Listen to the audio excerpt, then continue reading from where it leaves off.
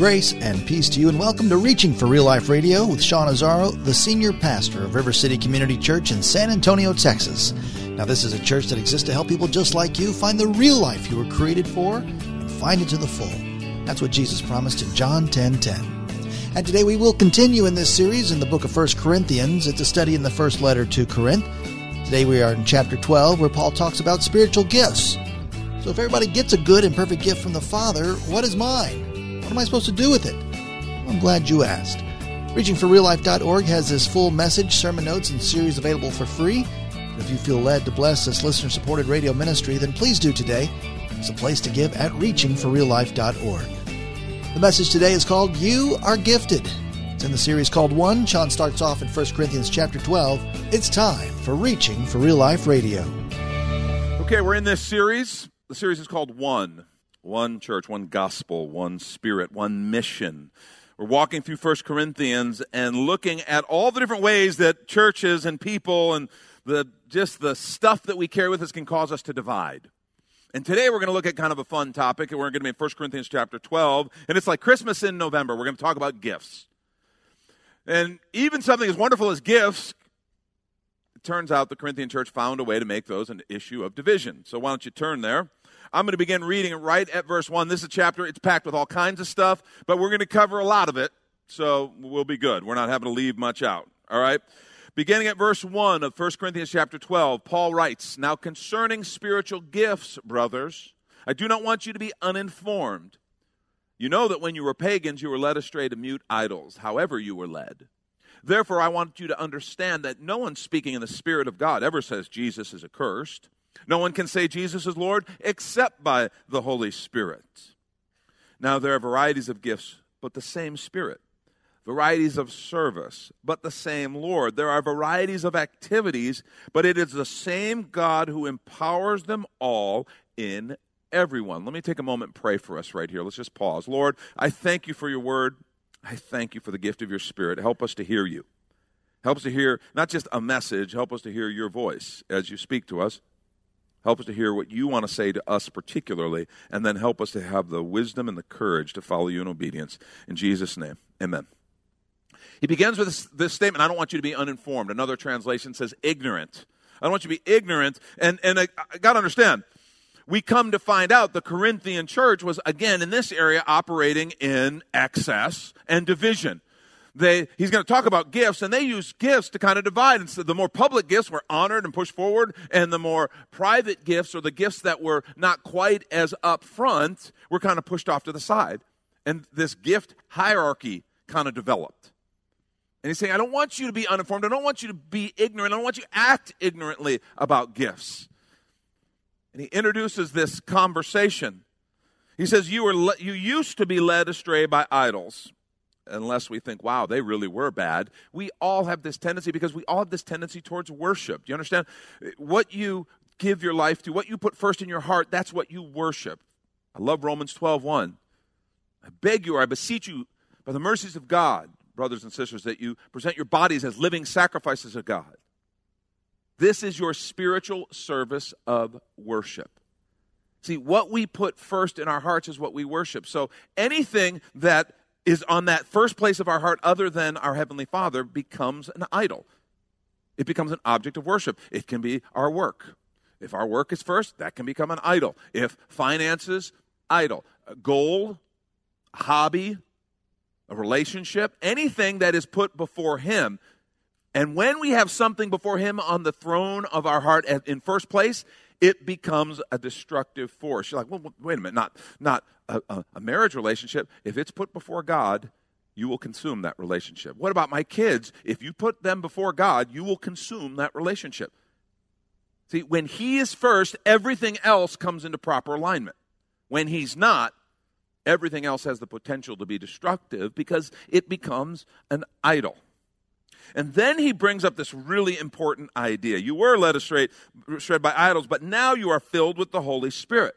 And he's going to go into this conversation of talking about the role and the work of the Holy Spirit. I want to give us a little background into what they would have understood and what we should understand when it comes to the Holy Spirit. When Jesus was walking on the earth, that was God's physical presence with us.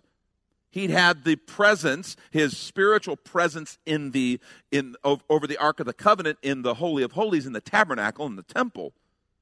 And then in Jesus Christ, he manifested physically. But something happened in Acts chapter 2. Jesus had foretold that it was going to happen. He told them to expect it. And I want us to look there, because God's Spirit was poured out uniquely into the life of the church, into the life of the believers. You remember Acts chapter 2? People are praying and the Spirit descends on them and says they spoke in other tongues.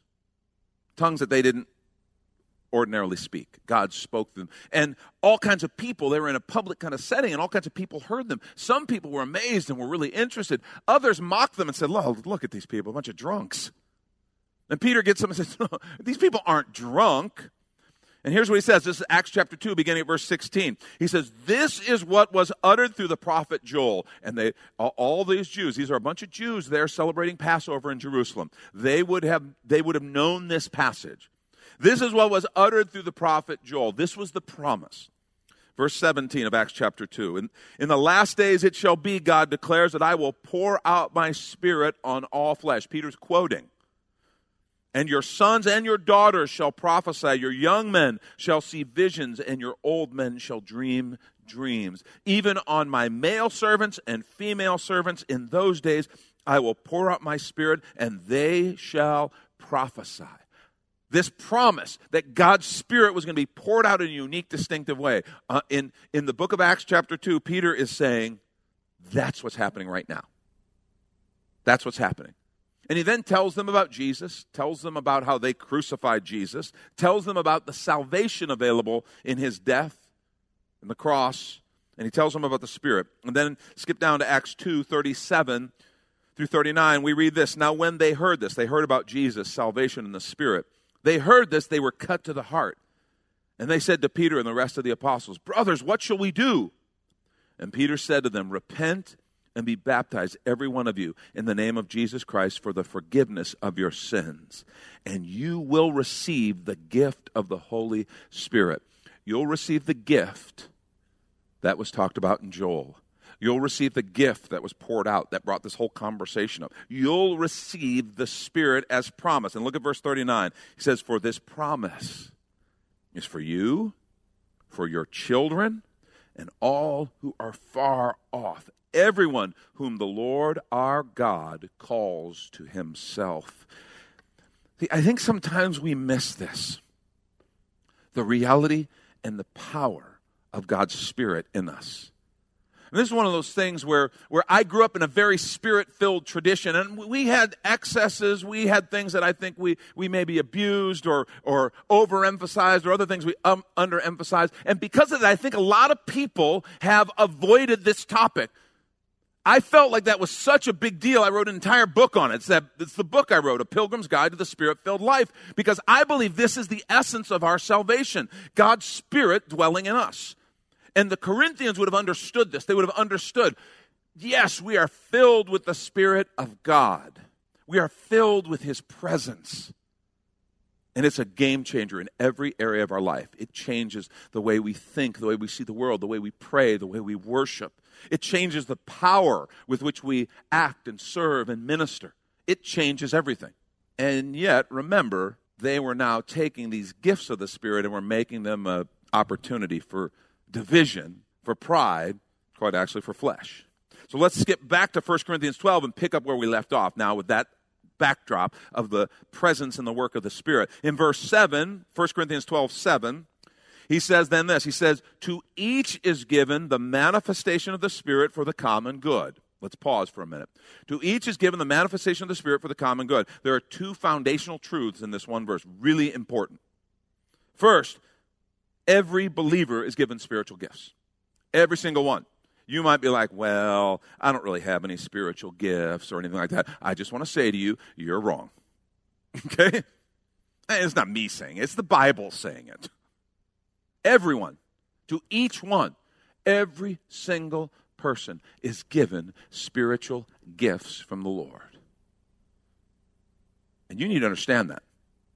You need to understand God has given you unique spiritual gifts. Nobody's are exactly alike.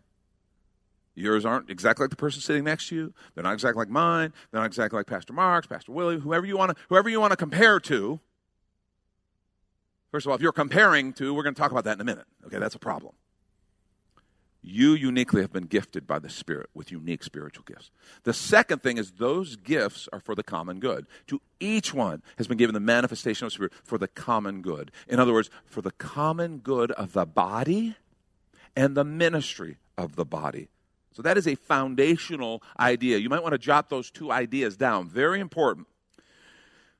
Every believer is given spiritual gifts. They are for the common good. Verse 8. For to one is given through the Spirit the utterance of wisdom. Just a unique wisdom. Not the world's wisdom. Not their natural wisdom. Something unique. And to another the utterance of knowledge according to the same Spirit. To another faith by the same Spirit. Now we know we all have faith.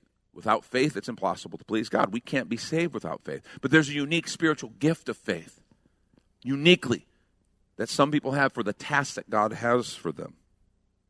To another, faith by the same Spirit. To another, gifts of healing by the one Spirit. To another, the working of miracles. There are some people who God begins to stir in his heart. I want to do something miraculous here. And they begin to pray. They begin to participate. And God allows them to be a part of that. It's pretty exciting. To another, prophecy. To another, the ability to distinguish between spirits. To another, various kinds of tongues. To another, the interpretation of tongues. All these are empowered by one and the same Spirit, who apportions to each one individually as he wills. So we all have different gifts, and the Spirit decides who gets what. So if you are sitting here complaining about your gift, she's got amazing gifts. Her gifts are awesome. Everybody loves her gift. I don't have any gift. My gift's terrible. Okay, stop it. Your gifts are given you by the Spirit. He decides. We all have different gifts, and the Spirit decides because He knows you. He knows what your call is. He knows how God wired you and made you. Your spiritual gifts are perfect for how God wants you to be a part of what He's doing in the kingdom. Your gifts are like your ticket to the action, if you will. The spiritual action of connecting and of making the kingdom of God known in the world around us. And let's take a quick minute to remind you, you're listening to Reaching for Real Life Radio with Pastor Sean Azzaro, a listener-supported ministry of River City Community Church, in this message called You Are Gifted. It's in the series on unity called One, which is available right now on the sermon page at reachingforreallife.org. And while you're there, if you've been blessed by this teaching, your gift of any amount helps this radio ministry continue to help others. Just find the Donate tab at reachingforreallife.org. In fact, your gift of any amount will get you the latest book from Pastor Sean Azzaro. 302 Books, a division of Salem Media Group, presents A Pilgrim's Guide to the Spirit-Filled Life, Rediscovering the Gift of the Spirit, authored by Sean Azzaro, pastor of River City Community Church in San Antonio, Texas. Growing up in and around Pentecostal churches, I really learned to appreciate the role of the Spirit in the life of the believer. But I also saw what I considered to be imbalance and excess in some of our churches when it came to how we taught about the infilling. Now available at Amazon.com, Sean Azzaro shares his most requested teaching and radio broadcast series in a devotional form, encouraging you to embrace the Spirit-filled life. I wrote in a devotional style to encourage readers to examine the Scripture with fresh eyes and make room for the Lord to speak about the role of the Spirit in our lives. The goal of the whole book is to simply make you hungry for more of the Spirit. Order your copy of A Pilgrim's Guide to the Spirit-Filled Life by Sean Azzaro today at Amazon or reachingforreallife.org. And now back to the message, You Are Gifted. This is Reaching for Real Life Radio. I think we get so caught up and we find ourselves doing exactly what the Corinthian church did. We start comparing. Well, this gift's got more pizzazz. My gift doesn't have any pizzazz. Yeah, no pizzazz mentioned here. That's us. That's flesh. Now, the word used for gifts in this passage and others is the word charisma. Greek word. It's also the same word used in Romans 6:23. The wages of sin is death, but the gift, same word. The charisma of God. The plural of that is charismata. When you talk about gifts, it's where we get our word charismatic. People ask me, and this is where we get really weird. People ask, is River City a charismatic church? Well, you have to decide. I think people like us, so, we got that going for us. Well, what they're trying to do is trying to pigeonhole us. And what I say is we're a church that passionately loves Jesus. We're filled with the Spirit, and we believe in everything the Scripture has for us. And we want everything that God wants to give. That's us. So if that makes us charismatic to you, great. Knock yourself out. We want to be biblical Christians. We want to be biblical followers of Jesus. What's interesting about this word, the word for grace is charis. So this word is basically from the same root as the word grace. Sometimes these are called the graces of the Spirit because they're gifts of grace. We didn't earn it. And because they're gifts of grace, there's an idea in there that they are to be given as a gift of grace.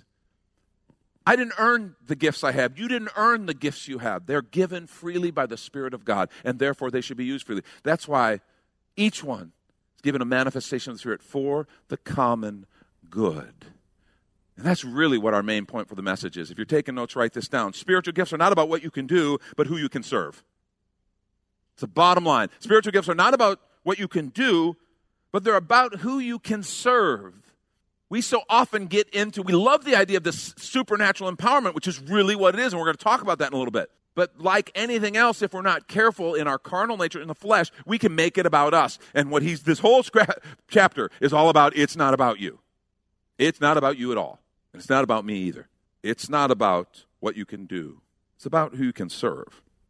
Now, in his book, Your Spiritual Gifts Can Help Your Church Grow, Peter Wagner says, he defines spiritual gifts like this. He says, a special attribute given by the Holy Spirit to every member of the body of Christ according to God's grace for use within the context of the body. Let me read that again. A special attribute given by the Holy Spirit to every member of the body of Christ according to God's grace for use within the context of the body. Now, I want you to notice he used the word context, not the word confines. Very important, not the confines of the body, but the context. And this really matters. See, our gifts are not exclusively to serve the church. They are to serve the church, but not exclusively serve the church. But they are always within the context of Christian community. This is so important.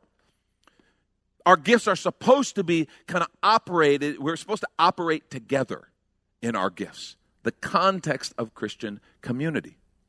There's so many good things that come when we operate our gifts and we're part of the family. When we're not, we miss out on a lot of the development of our gifts that's available to us. Spiritual gifts are not about what you can do, but who you can serve. Now let's talk about this and let's make a couple of points. Number one, the Christian life is a life of service. So this is baseline, but I think it needs to be said. The Christian life is a life of service. We think, well, wait a minute, no, I thought it was a life of salvation. Yes, it is. But we sometimes think, well, then that means it's all about me and what I receive from God and nothing else. I want to say to you, if you are not engaged in serving, you're not receiving everything that God has for you. You are missing out. The Christian life is a life of service. Mark 10, 42 through 45, Jesus called them together. He said, you know that those who are regarded as rulers of the Gentiles lord it over them, and their high officials exercise authority over them. Not so with you. Instead, whoever wants to become great among you must be your servant. Whoever wants to be first must be slave of all. For even the Son of Man did not come to be served, but to serve and to give his life as a ransom for many. Some of you may still have some of the old wristbands or clothing or whatever that says the WWJD. What would Jesus do? You want to know what Jesus would do? Jesus would serve. That's what he said. He said, that's why I'm here, to give my life as a ransom, to give my life in service to the body, to mankind, so that they can find life in Christ. And he's saying, you want to be great? You want to be a great follower of mine? Become a servant. I want to suggest not only is it what God has created and designed us for, we can't even grow if we aren't people who understand and walk in this opportunity for service. This opportunity for service. If we aren't people who we have this opportunity, we have this direction, and we operate in service, we're people whose spiritual growth will be stunted. See, spiritual health requires that we are people who not only take in, we commune with the Lord, we listen through prayer and the Word and through teaching. It's like feeding, that's like eating, and that's a wonderful thing. It's like feasting at the table of God, feasting in His Spirit and communing with Him, and it is a beautiful, wonderful thing. It's like feeding your spirit. Service is like exercise and activity. And you and I both know what happens if we eat all the time and never have any exercise or activity. God didn't intend for you to swell like a tick until you explode. The bottom line is service is like exercise and activity, and no service will always lead to spiritual atrophy. I'm telling you, you want to grow. If you feel a little stale in your faith, you're kind of in a place where you're like, I just don't feel like anything new is happening. I challenge you, get involved and serve. It's like it opens up a pipeline or something.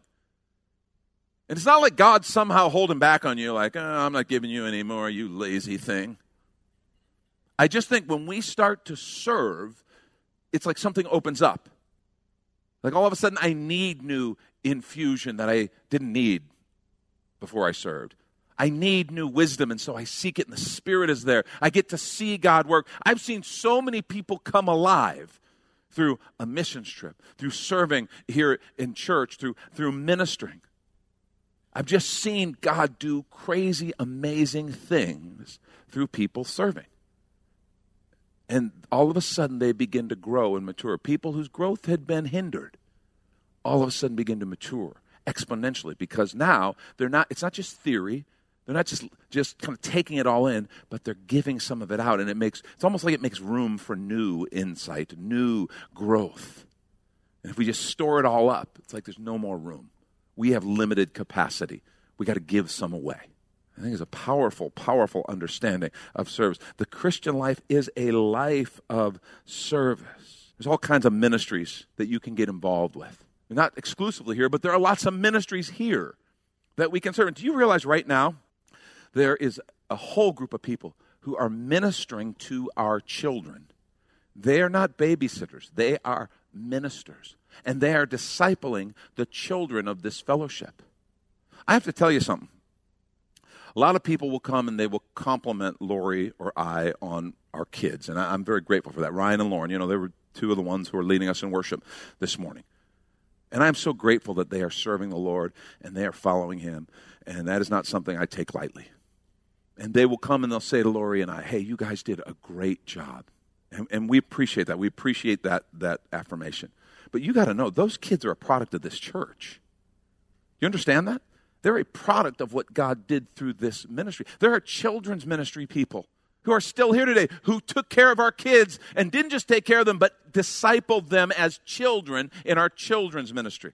There are youth ministry people, as our kids got older, who befriended them and affirmed what we were teaching them in our home. Our role was we made sure they were there. So sometimes if there was a little boot print on their butts, it's because we made them, I don't want to go to church. Too bad. Life's hard, then you die. Okay? We're followers of Jesus. We're part of the family. That's what we're going to do. And so we did play that part. But then so many people invested. And do you know how powerful it is when other people affirm what mom and dad are saying? Because mom and dad, that's our job. And we become the Charlie Brown parents. Womp, womp, womp, womp, womp, womp, womp, right? Parents, you know what I'm talking about. But when some youth ministry person who's known them for 5 minutes says it, now it's cool.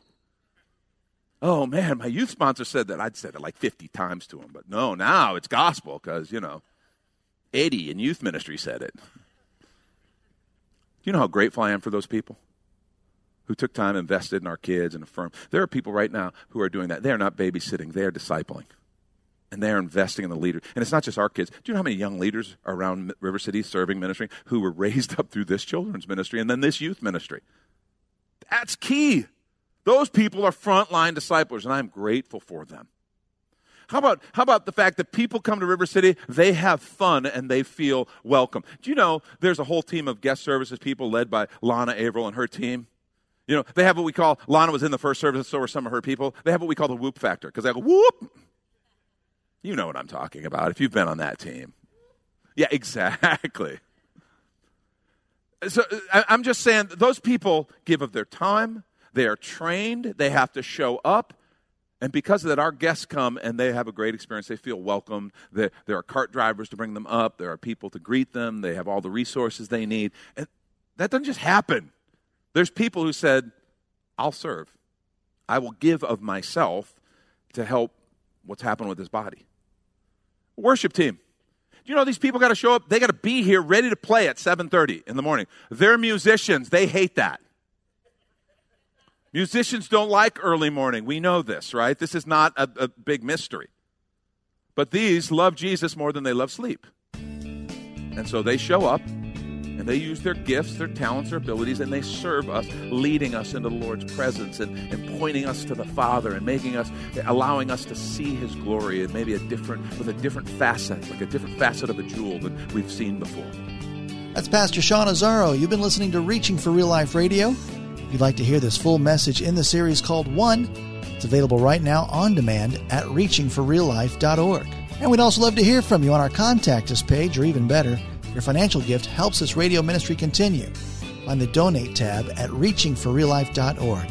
But of course, you're invited to visit and join us at River City Community Church, located on Lookout Road, right behind Retama Park, right next to the Real Life Amphitheater.